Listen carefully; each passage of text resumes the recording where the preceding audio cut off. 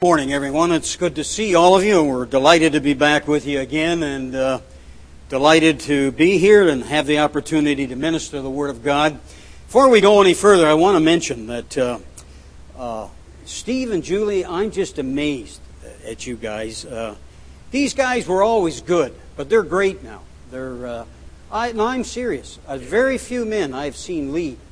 And I've seen a lot. I've been in a lot of churches lead any better than you do. You do a great job, and I want you to know that.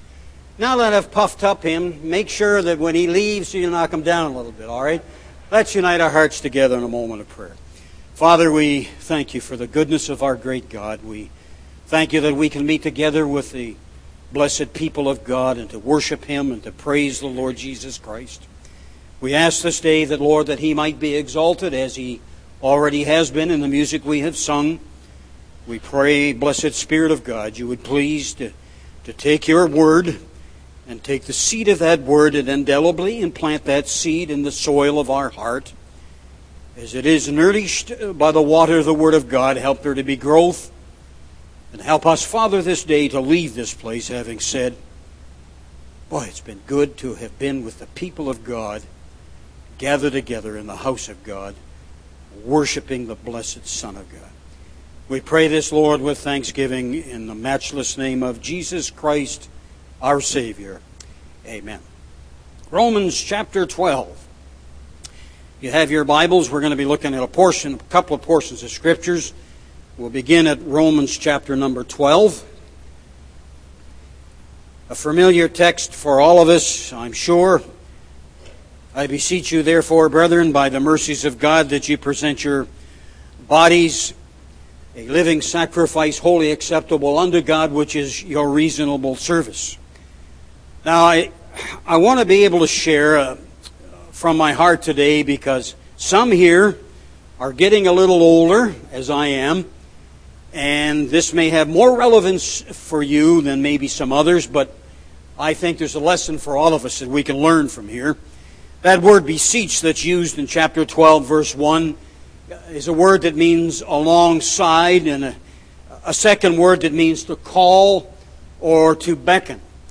So it's a word picture of the Spirit of God calling us, coming alongside of us and calling us and beseeching us and pleading with us to present our bodies as a sacrifice to Jesus Christ. I understand it was also a military word, where a commander would walk amongst his troops, and as he would beseech and urge them to stand tall and to face the battles that they had to face very bravely. Perhaps the reason that is part of the meaning of the word is that Paul knew that if you and I ever come to the place in our lives where we completely consecrate our lives to Jesus Christ and surrender to Him, we'll face a tremendous amount of spiritual warfare that will wage against us from our carnal nature and many others, perhaps even in the family of God. But here in Romans chapter 12, the sacrifice that is to be made is a living sacrifice. We know in the Old Testament they would sacrifice animals. The animals would be killed and sacrificed, and obviously they can only be sacrificed once. However, when we present our bodies as living sacrifice, it implies that we must live in a continual state of surrender and consecration. Our commitment begins with a momentous once and for all decision to keep on surrendering, but it takes a daily decision to keep on surrendering and consecrating our life to the Lord. There must, however, even though we see in the Old Testament and the New Testament it's a living sacrifice, there must be a death. Paul put it this way, I'm crucified with Christ. Nevertheless, I live, yet not I, but Christ liveth in me, and the life that I now live in the flesh, I live by the faith of the Son of God who loved me and gave Himself for me. I believe in some ways, in many ways, Romans chapter 12, verse 1 is a commentary of the Old Testament text in Ezekiel chapter 22, verse 30. And there in chapter 22, verse 30, we read, God said, I sought for a man among them that should make up the hedge and stand in the gap before me for the land, that I should not destroy it, but I found none. This is a word picture here now in Ezekiel, where a soldier guarding a wall that's being bombarded by an enemy has a weakening point in that wall and is about to fall, And this one man, Ezekiel, is looking for someone that will stand in that breach and be himself the wall that is necessary to defend the city. One man, one woman does make a difference. Moses proved that to us. Daniel, Paul, Deborah, Hannah, they all stood in the gap. And it's interesting in Romans chapter 12, verse 2, we're told not to be conformed to this world, but to be transformed, and by the renewing of your mind, that you might know what is that good and acceptable and perfect will of God. The first letter for good is G, the first letter for acceptable is A, and the first letter for perfect is P, and that's the gap that Ezekiel is looking for. That's the mandate that Romans gives us. When we present our bodies as a living sacrifice to God, we stand in the gap. We stand in a weakened position, perhaps, or a wall that has been weakened, as someone that can fill that gap. He uses the word in Romans chapter 12, present. It's the same word that Mary and Joseph used in Luke chapter 2, 22, when they took the Lord Jesus Christ to the temple in Jerusalem. The fact of the matter is, they consecrated Him there, and that presentation of our bodies is just like the one that was made of Him. It's very serious, it's deliberate, and it must be renewed each day. However, having said all of that, and I know you know all of that, we read in Galatians chapter 6, verse 9, let us not be weary in well-doing. But I do get worried. I do get tired. I do become weak. I do become discouraged. I do question. I have in my mind all kinds of thoughts that as a born-again believer that is told to present their body, a born-again believer in presenting their body stands in the gap, that I am afraid, almost too ashamed to admit. Paul said to the Corinthians to be steadfast, unmovable, always abounding in the work of the Lord. I don't always abound in the work of the Lord. Sometimes I falter. Sometimes I look like the believers that Paul wanted to go to in the book of Romans. In chapter 1, verse 11, he uses the word established. The word established is our English word prop, P-R-O-P. And Paul is essentially saying to the Romans, I want to run to your help so that I can be a prop, so that when you're tottering back and forth under the weight of adversity and discouragement, you can lean on me. I can be that, not only a gap, I can be not only that one that fills a gap, but I can be that prop that will help you. Now, there are two verses I want us to look at that we're going to spend quite a bit of time with. The first one is in Hebrews, if again you have your Bibles, if you turn over there to the 10th chapter, verse number 23. Hebrews chapter 10, verse number 23. In Hebrews chapter 10, verse 23, we read, let us hold fast the profession of our faith without wavering, for He is faithful that promise. Now we know that Hebrew is written to professing Christians that were in danger of giving it up, of quitting, of turning their back on that profession of faith in a weakened, demoralized, discouraged state because of the tension and the pressure that was around them. And Paul is writing this letter as an exhortation, as an encouragement to them to keep on keeping on. Now, for those of us that have presented our bodies a living sacrifice unto God, for those of us in presenting that body have become a man or a woman that stands in the gap, for those of us that want to be like Paul was to the Romans, someone that would run alongside of them and acts as a prop, so that when they're tottering under the weight of adversity, you're there and I'm there for them. Sometimes we're like these believers. Sometimes we come to the conclusion, well, I did my part. I've been at this a long time. It's time for me to step down. Now, when I'm saying this, I know what I'm saying because I'm at the age where I don't want to step down. I don't want to resign. I don't want to retire. I don't want to do any of the things that the world is telling us to do. Nothing wrong with these things in and of themselves. I'm not criticizing anybody else. But there's always a battle raging in my mind, and maybe in yours as well, as to what it is we should do. So the first word that he uses here in chapter 10, verse 23, that's interesting, is the word a hold fast. It's the word kateko, and it comes from two words. It's a compound word. The first word, kato, means it carries, and I quote this, it carries the idea of something that comes downward. It carries the force of something that comes down so hard and so heavily, it is overpowering and dominating. And when this force arrives on the scene, it conquers, it subdues, and immediately begins expressing its overwhelming, influencing power in our lives. That's Jesus Christ, my Savior. The second word that this word comes from, kateko, is the word echo itself, and it means I have. It means, it gives a sense of the notion of possession. So Paul, as he's writing these believers, and you and I, he is saying simply this: I have someone that has come down from above. That one that has come down from above is one who has infinite power, and his influence is so overwhelming that it virtually has made me a new creature in Christ. That power and that one who has come down, Bible tells us in the use of this word, is I possess him, I have him, or more accurately, he possesses me. Therefore, knowing that, I am to hold on, or as the word means, it's not a condition of my salvation, it's an evidence that I with all my heart and with all my mind and with all my soul believe this one who indwells me is an overwhelming, empowering influence that is so influential in my life and in the life of those that I contact around me that it would be incumbent upon me to present my body a living sacrifice, wholly acceptable unto Him. I wrote down here, you and I as believers have someone who came down for word from heaven. Jesus Christ is so overpowering and dominating that He subdues, conquers, and becomes such an overwhelming influential power in my life that we actually become a new person in Christ. Now, in 2 Timothy chapter 2, verse number 1, we're told to be strong. There are times, as I've already mentioned, I do not feel strong.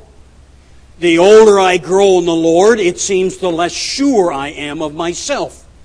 The older I grow in the Lord, the more I realize my weaknesses, and sometimes those weaknesses are at the expense of strengths. Rather than being more sure of myself, I become somewhat intimidated by the lack of knowledge that I have and the lack of power that I have evidenced in my life and the lack of power I've evidenced in my ministry. With that intimidation, Paul writes to Timothy in this letter describing the last days, and he says to those of us in these last days, be strong. The word strong there is endunamo, and it is a word, again, that is a compound word. The first word for strong is the word en. E-N, it means in. I-N. The second word of this compound word is the word dudamos. It means an explosive strength, an ability, and a power. We get our English word dynamite from this word, as you well know. So here, this word endunamo presents a picture of an explosive power being deposited in some kind of a container or in some kind of vessel or some kind of receptacle. Folks, who do you think is the container? Who do you think is the receptacle? Who do you think is the one that this power, this one that has come down, who has such a profound influence in our lives? Who do you think contains him? Who do you think is the vessel? Who do you think is the one who is the receptacle of this one who has come down? It's us. It's you. It's me. To be bored with our Christianity, to be indifferent to spiritual things, to be indifferent to the plight of a church that needs robustness and revival and renewal, to be indifferent to all of these things is a tragedy beyond description. Knowing that this one that has come down, this awesome, overwhelming power who has come down and is chosen as a receptacle, as a container, or as a vessel to hold that power is me and is you. Romans chapter 8 verse 29 says that we're predestinated to be conformed to the image of Jesus Christ. Fact is, the ongoing conformity takes place when we agree with the Word of God and its author. And as we've studied about the word hold fast, we learn that God of the Word empowers, dominates, conquers, subdues, and becomes such an overwhelming, influencing power that our lives become obedient. And when we confirm, then we conform our lives with what He says in His Word. Now I want to look at another word. John chapter 10, verse 23, we've looked at hold fast, we've looked at profession. The second word that I want us to look at is this word profession. This word profession is the word homogloia. It comes again, it's a compound word. The first word homo means one of the same kind. The second word logos means a word. So this word that is used in Hebrews chapter 10, 23 means we're becoming one of the same kind, or we're being conformed to the image of Jesus Christ. We are reflecting Jesus Christ to the world all around us. How do we do that? Because we have such an overwhelming power that has come down as we study to show ourselves approved unto God, a workman that not to be ashamed, but rightly dividing the word of truth. We have an increased knowledge of this one who has come down from above, who has chosen you and I as vessels and containers and receptacles. And as we have an increased knowledge of this one, we have an increased confidence to keep on keeping on. And when we have an increased confidence in the one that is revealed to us in the Word of God, then we constantly are being conformed to the image of God. As homologia means one of the same kind, and the second word, it is the Word of God that makes us one of the same kind, likening ourselves to Jesus Christ and His power and in His love. This is an amazing, almost incomprehensible truth that God sent His Son downward from above, deposited the Holy Spirit of God and His power through God's grace to all of us, which enables each of us to continue the process of conformity to Jesus Christ. This is accomplished when we align ourselves with God's Word through obedience. Now, third word in Hebrews chapter 10, verse 23. Let us hold fast, we've studied that. The profession, we've studied that, of our faith. Now, without wavering. Now this word, without wavering, or the word wavering, I don't know how it's pronounced, but it's spelled A-K-L-I-N-E-S. It conveys the idea of something or someone who doesn't bend. It's something that is fixed, it's unmovable, it's therefore stable, and it's enduring.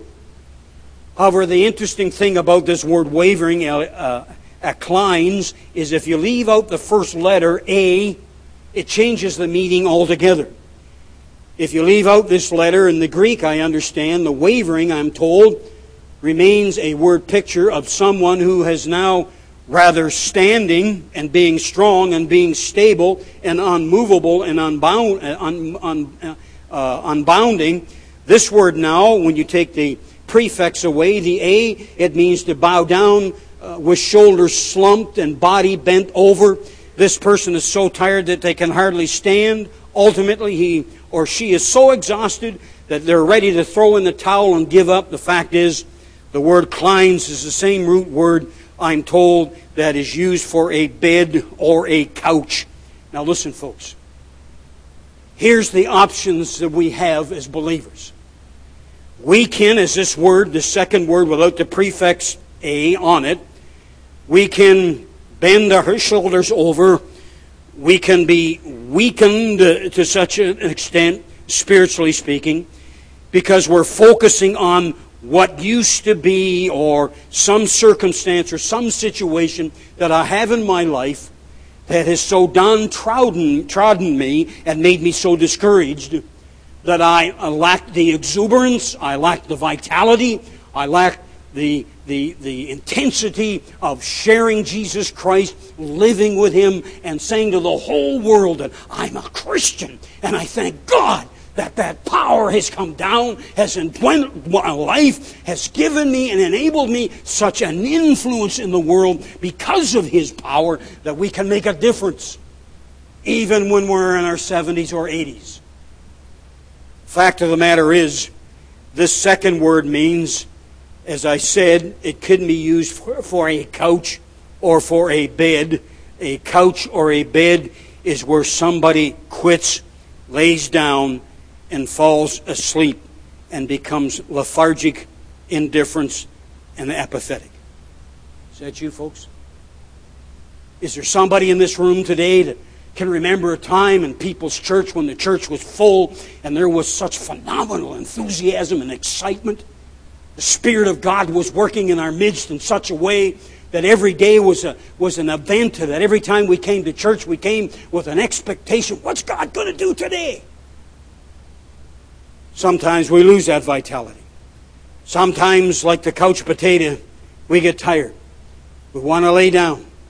When we lay down, we become apathetic. We stagnate. We begin to vegetate. Now here's the conclusion to the matter. So what are we? Are we ones who don't bend? Are we fixed and unmovable and therefore stable and enduring? Do we have an infectious excitement of anticipation that is stirred on by, not because the church is as big as it used to be, not because there's a dynamic pastor, not because of numbers, not because of all of these other things, but we're stirred on to serve because of our love for Jesus Christ. Folks, hear me. Ministry for multitudes of people is replacing the love of Jesus Christ. Serving in ministry was never intended to replace the love that compels me to fall on my face before a holy, righteous God and cry for forgiveness, for the anointing and power of the Holy Spirit of God to enable me to go out and do the things that God has graciously and gloriously called me to do. The other option we have, we can be infectious, we can be stirred by the love we have for God, or we can head for the couch and for the bed where we want to lay down, stagnate, vegetate, because our focus is on our situation and on people and all other things. Shrinking numbers, as I said, financial challenges, in an unshakable sense that things are just not what they used to be, or mad, or I'm hurt, or I'm hindered, or I'm weakened. Fact of the matter is, folks, the churches that I get in from time to time, I'm always overwhelmed by the lack of infectious enthusiasm that men and women that have this indescribable power that has come downward, who has chosen to indwell us as a vessel or container and has enabled us by the power of the Holy Spirit of God and the power of the Word of God, how we can become so mundane, so blasé, how we can come to the place in our Christian life where we can say, oh, I heard that before. I heard that before. A guy was here 2 weeks ago and said the same thing. Folks, we need individuals. Not because of ministry, not because they've fallen in love with ministry, but because they love the Lord God Almighty. They are willing to present their bodies. They are willing not only to present their bodies, but to fall on their faces before a holy, righteous God and cry to be filled with the power that has come downward, that has indwelt our lives, that enables us, that power that suppresses the discouragement, that power that suppresses the demoralization, that power that has been given to every single one of us. Hebrews chapter 10, verse 35. We're closing very quickly, folks. He says there, cast not away, therefore, your confidence. Well, the word confidence there means boldness, assurance, faith. It means something that is catching, not necessarily taught. It means something that is contagious. It means something that is infectious. It means something that I can look at and I can see there is a man, there is a woman that isn't so obsessed with ministry and preeminence in ministry as he is obsessed with the infallible reality of his love for Jesus Christ, who has come down to seek and to save that which is lost. Again, our love for ministry can take the place of our love for God. Ministry, accomplishments, and the applause of man can easily become an idol. Now, this word confidence. I believe that confidence in God and the reality of revival is intricately linked with prayer. In 1 John chapter 5 we read, this is the confidence that we have, that we ask anything according to His will. We know He hears us. We know He hears us. We know that we have the petitions that we have desired of Him. It is the confidence that we have in the ministry of prayer to the one that has come down, to the one that is empowering, the one who is powerful, to ask on our behalf and to respond to this verse. 2 Chronicles chapter 29 verse 11. Be not negligent, for the Lord has chosen you, and me as individuals. Never mind the next guy, never mind the guy in front of you, the guy behind you. He has chosen the individual to stand. To stand, and not only to stand, but he goes on to say, notice it doesn't say, as the word "klein" means, to lay down on a couch or take it easy. He says, stand. He says there, before Him to serve Him, and that you should minister unto Him and offer sacrifice. What sacrifice? It's very simple, folks. It's time for some of us, as older believers, to get over our discouragement and our woes and problems that we seem to be facing, and to fall on our faces before God, as I have done recently myself, where I have said, Lord, I am such and such an age. I can't do a lot of the things I used to do. But oh, God Almighty, I can do what God wants me to do. And what God wants me to do is to present my body a living sacrifice to God, even if it's just for one day, if He took me home tomorrow. This day may I be infectiously contagious in zeal, expressing to people around me that Jesus Christ is the Son of the living God, and He is the most profound and significant power that has ever walked on the face of the earth. And with that realization, He has chosen, as unbelievable as it is, to say, Steve, come here. I need some place to reside. I need some place to make my abode. And Steve, if you're willing, you're it. You're the one that I want. You're the one. You're the one. We're all the ones. But that decision has to be ours. Father, take the truth of the Word of God that we have quickly gone through this morning. We thank You, dear Father, for Jesus Christ, our blessed Savior. Words can't seem to describe, Lord, how profound and significant it is that this one has come from down from above, and He has chosen to make His abode and abide within our lives. And He has given us a will to forget our circumstances and their hurts and the pains and the people that we're focusing on, or the things that haven't happened that should happen, the things that did happen that shouldn't have happened. And because we love Jesus Christ, there is simply no other reason. May we come to the place again where we would afresh present our bodies a living sacrifice unto God. Help us, dear God, to stand, to be infectious, to be contagious, be a vehicle that would be used, Lord, for Your honor and glory. Again, Lord, as we began this message, be pleased to take the seed of Thy Word and break through all of the barriers and plant that seed indelibly, unmistakably in the soil of our hearts.